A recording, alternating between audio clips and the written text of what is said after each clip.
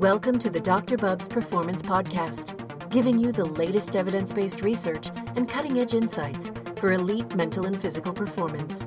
He's connecting you directly with the world's leading experts and coaches. Here's your host, Dr. Bubs. Hey friends, welcome to the Dr. Bubs Performance Podcast.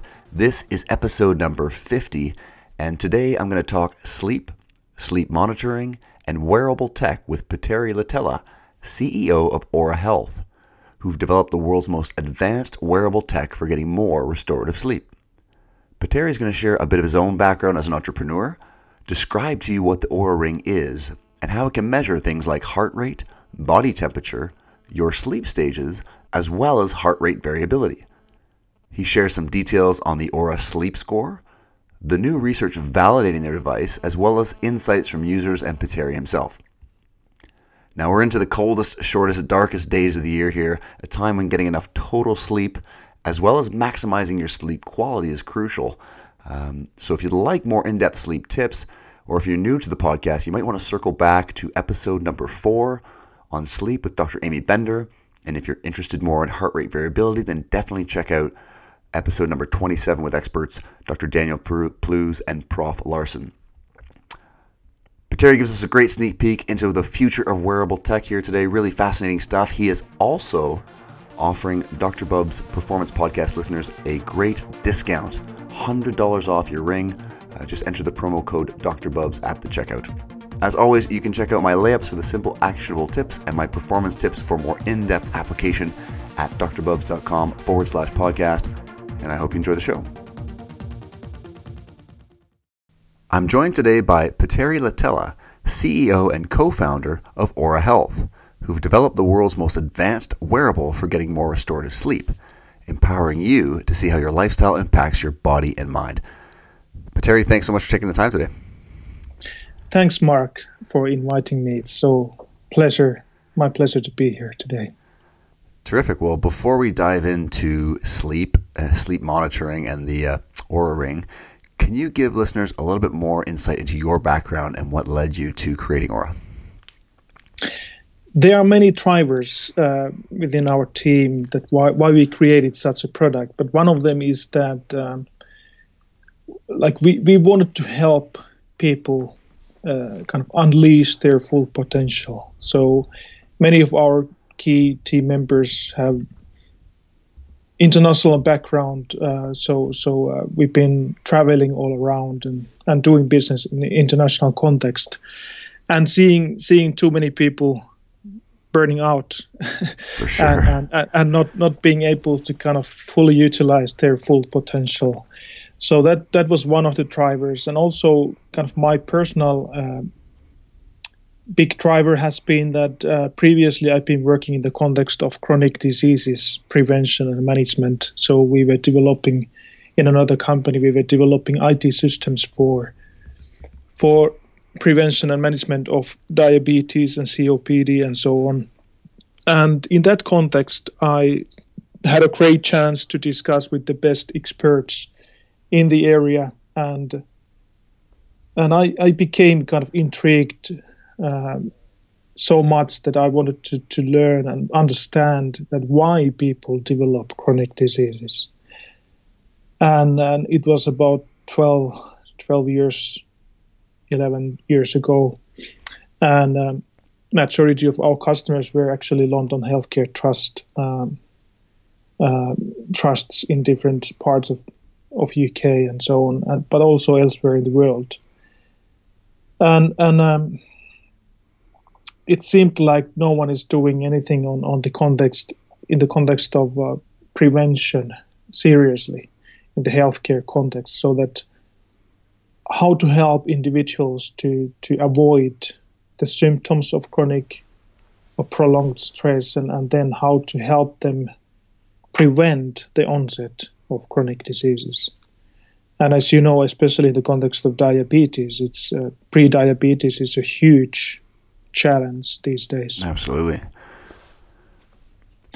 Yeah, so it kind of came into the my core of understanding that I wanted to we wanted to develop something that would help people understand that how how their body is responding to their lifestyle, and also what they could do in the context of their life to better recover from daily mental and physical strain. And of course, in that context, the restorative sleep is profound, because it has so huge impact on our mental, cognitive, and physical health and performance, and the kind of recovery from daily mental and physical strain. Absolutely. I mean, it's incredible how, you mentioned chronic disease. 9 out of 10 chronic diseases now are really diet, exercise, and lifestyle based. And of course, this idea of prevention and sleep being such a key aspect of all that, and even a single night's sleep being able to disrupt, blood sugar response. So if we jump into sleep monitoring, how does the Oura Ring track sleep?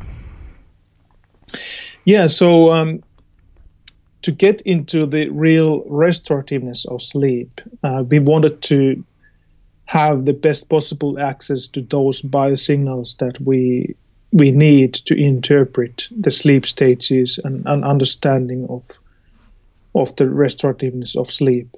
So the most important of the biosignals is the pulse waveform and the amplitude variation of the pulse waveform, and also the interbeat interval, so the time between the heartbeats in milliseconds. So we have proprietary method and technology to measure the arterial pulse waveform.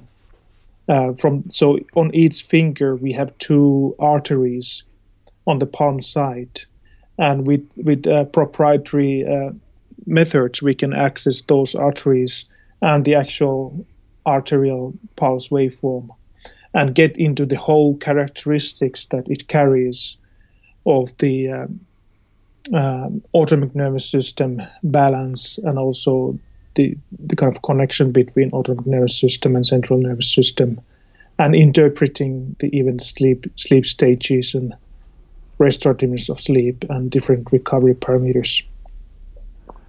And then it's combined together with the accelerometer, 3D accelerometer, and in the new Oura Ring there's gyroscope as well. So we get into the more details there as well. And the third important thing is the body temperature. So we derive the nocturnal skin from the nocturnal skin temperature. We derive the body temperature variation in 0.05 centigrade resolution. So it's like sleeping with thermometer. Wow, that's interesting stuff, because I had Dan Party on the program a few months back, and he'd mentioned things around obviously the temperature changes, even the fingers and the fingertips. Is a lot of the new research showing around being so key for how the body triggers and comes out of sleep. So that's interesting to be able to use that technology. Yes, exactly. So it's built into our biology that when we lay down for sleep, and if we have enough melatonin, then the core body temperature is pushed to the peripheria, and that's something that has to happen so that you can fall asleep, and also that it varies over the night in different patterns, but also that we reach the lowest body temperature sometime towards the end of the night, early morning hours, around 4:30 in general, we reach the lowest body temperature, and that is the moment when it's most relevant to measure in the context of continuation, meaning between the nights. Gotcha. Having long-term trend of your body temperature variation. Absolutely. I imagine the fact that it's a ring makes it obviously being able to collect data on a daily basis strengthens the reliability of that data as well, right? Yes, exactly. So the wearing comfort, of course, it's a huge thing, so that we can get access to the longitudinal trends of these important parameters. So from those raw signals, the ring derives, of course, the heart rate, resting heart rate, and also heart rate variability related parameters, and those in ECG level accuracy. And then it derives respiration rate, breathing variance, sleep stages, and the sleep quality metrics, and of course all the recovery related parameters telling about autonomic nervous system balance, And the body temperature variation there are several functions there. One of them is that we can show the menstrual cycles for women, but also we can kind of help you understand if you had abnormal body temperature during the night, meaning you had fever or something else is affecting your body temperature. So once you wake up in the morning, Aura tells you right away if your kind of readiness to perform is not at its best. Well, that's interesting around obviously body temperature, being able to measure that throughout the day. Now, if we talk about those sleep stages, now how does the Aura Ring identify those sleep stages? And I know it's categorized, light sleep, deep sleep, REM sleep. I think a lot of docs or practitioners might be wondering or used to seeing like a sleep lab where someone's hooked up to a lot of devices in the brain to be able to measure these things. So how does Aura take that into account? Yeah, so from the very beginning, we've been collaborating with the leading sleep labs and universities to get these sleep staging right. And actually, Aura is the only product in the market, only commercial sleep monitor that has been independently validated. So Stanford Research Institute did the independent validation of Aura compared to the polysomnography in the sleep lab. And they came to the conclusion that Aura is by far the best commercial product outside the sleep lab to detect those sleep stages, so deep sleep, light sleep, REM sleep, accurately, and the wakefulness, the total efficiency of your sleep, and so on. So that was, of course, it's one of the most important derivatives of all those signals that the ring captures. But of course, this validation was a huge acknowledgement for us of the work that what we've done. Absolutely. I mean, definitely that's one of the questions that I know other researchers and docs and practitioners would have around validation. So that's really exceptional to see that validation's come through from on the ring there, because obviously that data becomes all the more useful overall. And of course, you guys have created this sleep score based on a number of criteria. Can you talk about some of those criteria? Yeah, so there are several kind of contributors in your sleep that the ring captures and tries to kind of build a holistic picture that how restorative sleep you've got. And there are contributors like, of course, total sleep time, but also efficiency of your sleep. So how efficient the bedtime was, and kind of tranquility. So how many wake-ups there was during the night, and the amount of REM sleep compared to your own norm, and amount of deep sleep latency, so how quickly you fall asleep after you go to bed. And then sleep timing, which is really important as well. So it's in relation to your circadian alignment and building the kind of individual view to the optimal bedtimes for each individual user. So those are the parameters. So also, of course, resting heart rate trend. It's kind of included in the same picture. It's not the part of the sleep score, but it's shown at the same time. And then we show the hypnogram, meaning the same way as in the sleep lab, you see how much deep sleep, REM sleep, light sleep, and wakefulness there was in your sleep pattern. So you see the full pattern over the night and long-term trends as well. That's really interesting, and definitely things like even just resting heart rate. I know it's obviously been around for so long that people tend to not feel like it's as sexy as some of the newer inputs or data that we get, but obviously a really good tool for folks who are really busy, their body's under stress. Your morning heart rate increasing 10 beats or more is a pretty good indicator that things are not going the right way. And of course, for your device, you're also being able to measure heart rate variability, correct? So for athletes, and that's a pretty handy tool. Can you talk about that? Yes. So while you sleep and also kind of restorative periods during the day, the ring measures every beat and the time between the heartbeats, so interbeat interval, and from that we can derive the heart rate variation and heart rate variability parameters in ECG level accuracy. So the ring the app shows it as a long-term trend. So in your own context, you can build the correlation between different things, including your heart rate variation and also body temperature and even respiratory rate during the night. So there are plenty of examples from our users and also within our own team as well that, like, if you're getting ill or you are recovering from illness, then all those different indicators, they actually get back to normal in different pace. So, like, for example, our chief scientist was sick. He had a flu or influenza or whatever. But anyhow, in his example, his resting heart rate returned to normal, and then body temperature returned to normal the next day.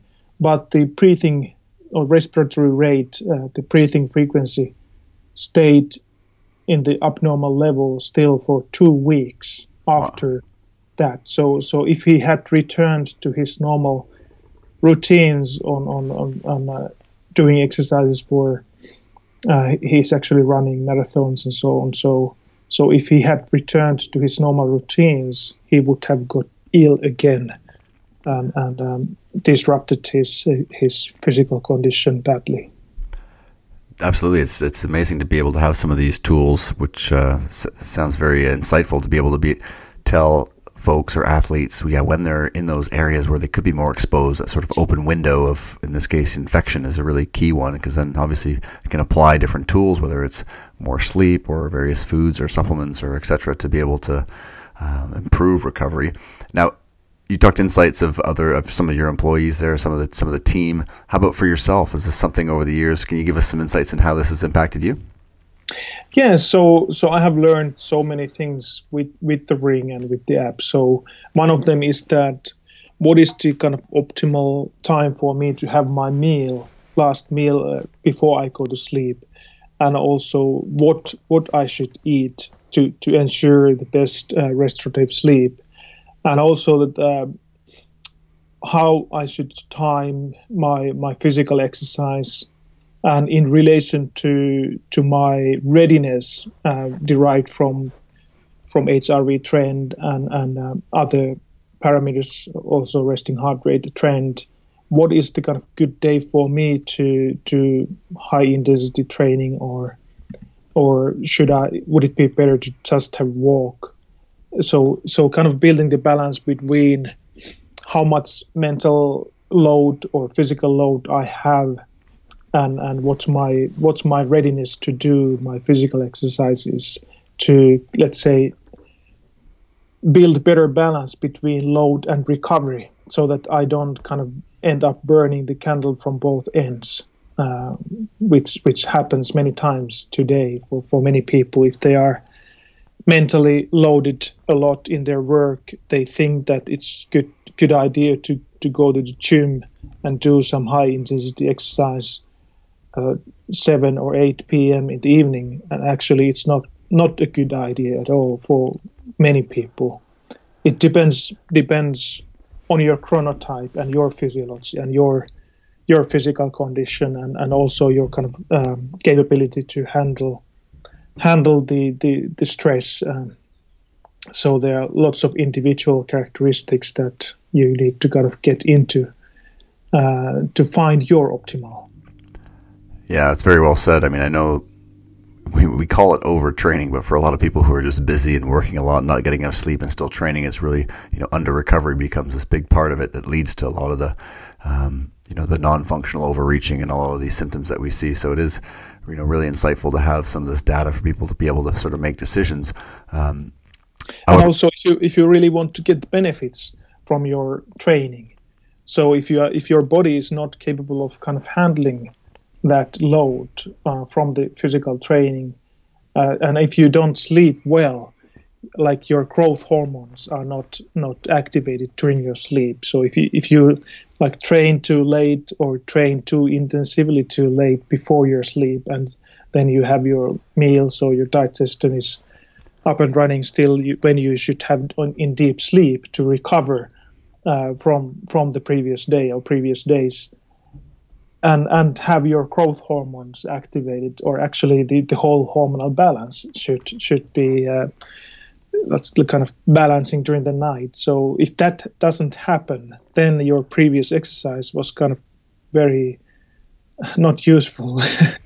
Yeah, you don't optimize for sure. And I know a lot of sports scientists, obviously using a tremendous amount of devices, are always cautious around people making changes based on, one score or one number. Do you, suggest a period of sort of observation for folks where they just sort of observe and monitor what's going on versus seeing a number and deciding to do X, Y, or Z the following morning? I think since we are all unique and we have our unique patterns, it depends on so many things, that how our body responds to whatever we do, and what amount of mental load we have in relation to physical load. So we recommend you to kind of explore and kind of just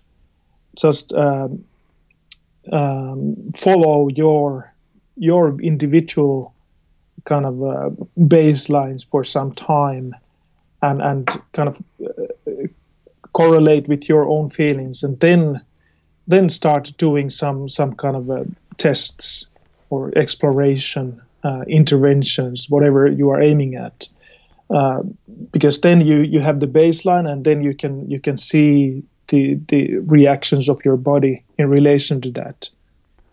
Yes, great advice for sure. I mean, It's definitely one of those things where I know, experts like Dr. Daniel Plews and Dr. Andrew Flatt, who are working with HRV and working with athletes, this idea of just having a period of observation, of just visualizing some of the things that are occurring to you before, and then you can start to layer in some of those associations and figure out where things are going. And so it sounds like, with all the different data points that you're collecting with the Oura Ring, it could be a real potential game changer in the capacity to collect all this key information.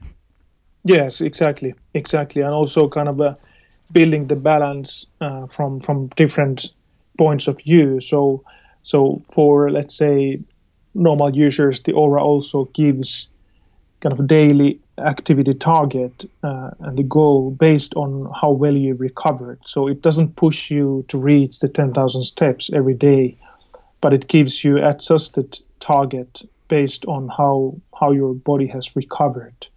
So that's big difference compared to other kind of activity trackers and so on. And also that in addition to that, it helps you to build longer term balance between the load and recovery, so that you have enough recovery time, your body as well.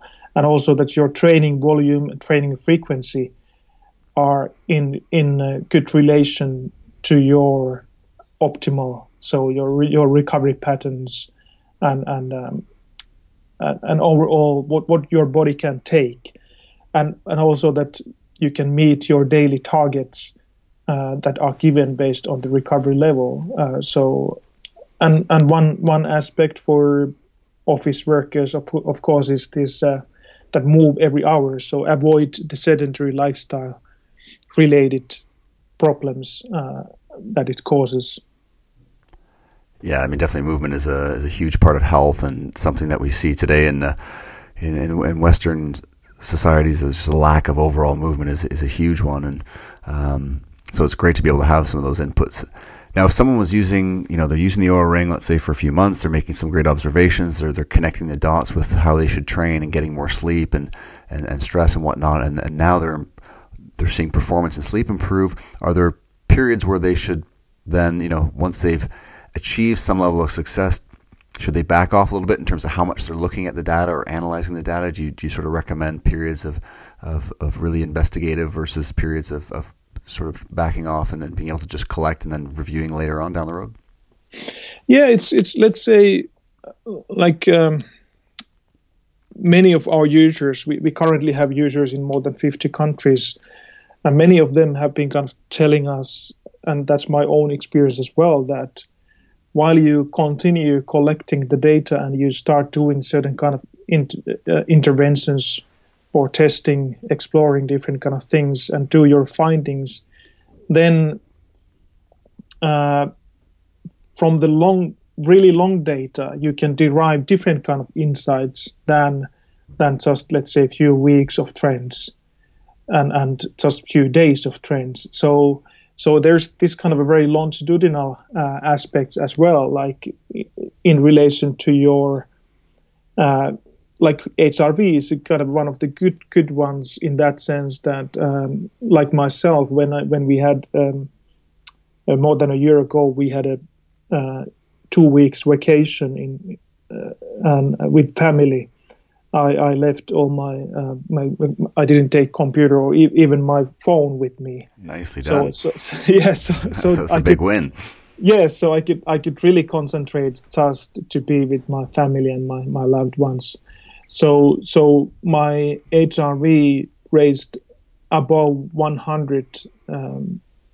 It was continuously above 100.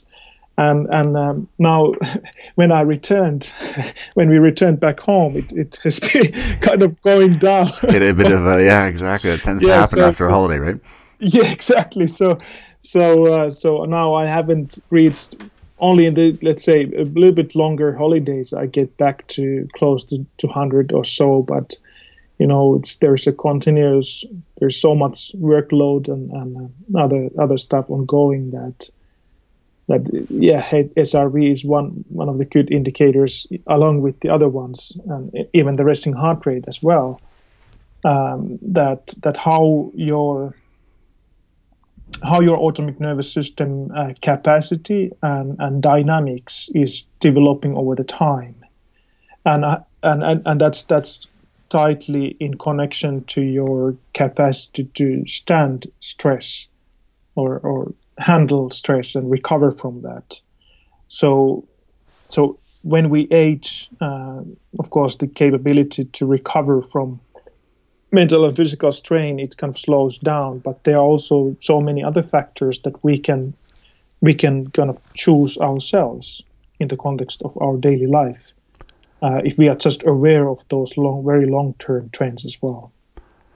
Definitely, yeah. There's some exciting new research coming out around the associations between high HRV scores and longevity, which is really compelling to that idea of recovery and movement and getting the right diet. So it's nice to be able to assess easily with something like an Oura Ring. Now, this is obviously groundbreaking and new technology, which is fantastic. But if we had to even look ahead, or if you had to look ahead 5 or 10 years' time, what do you think the evolution of the sleep monitoring is going to look like?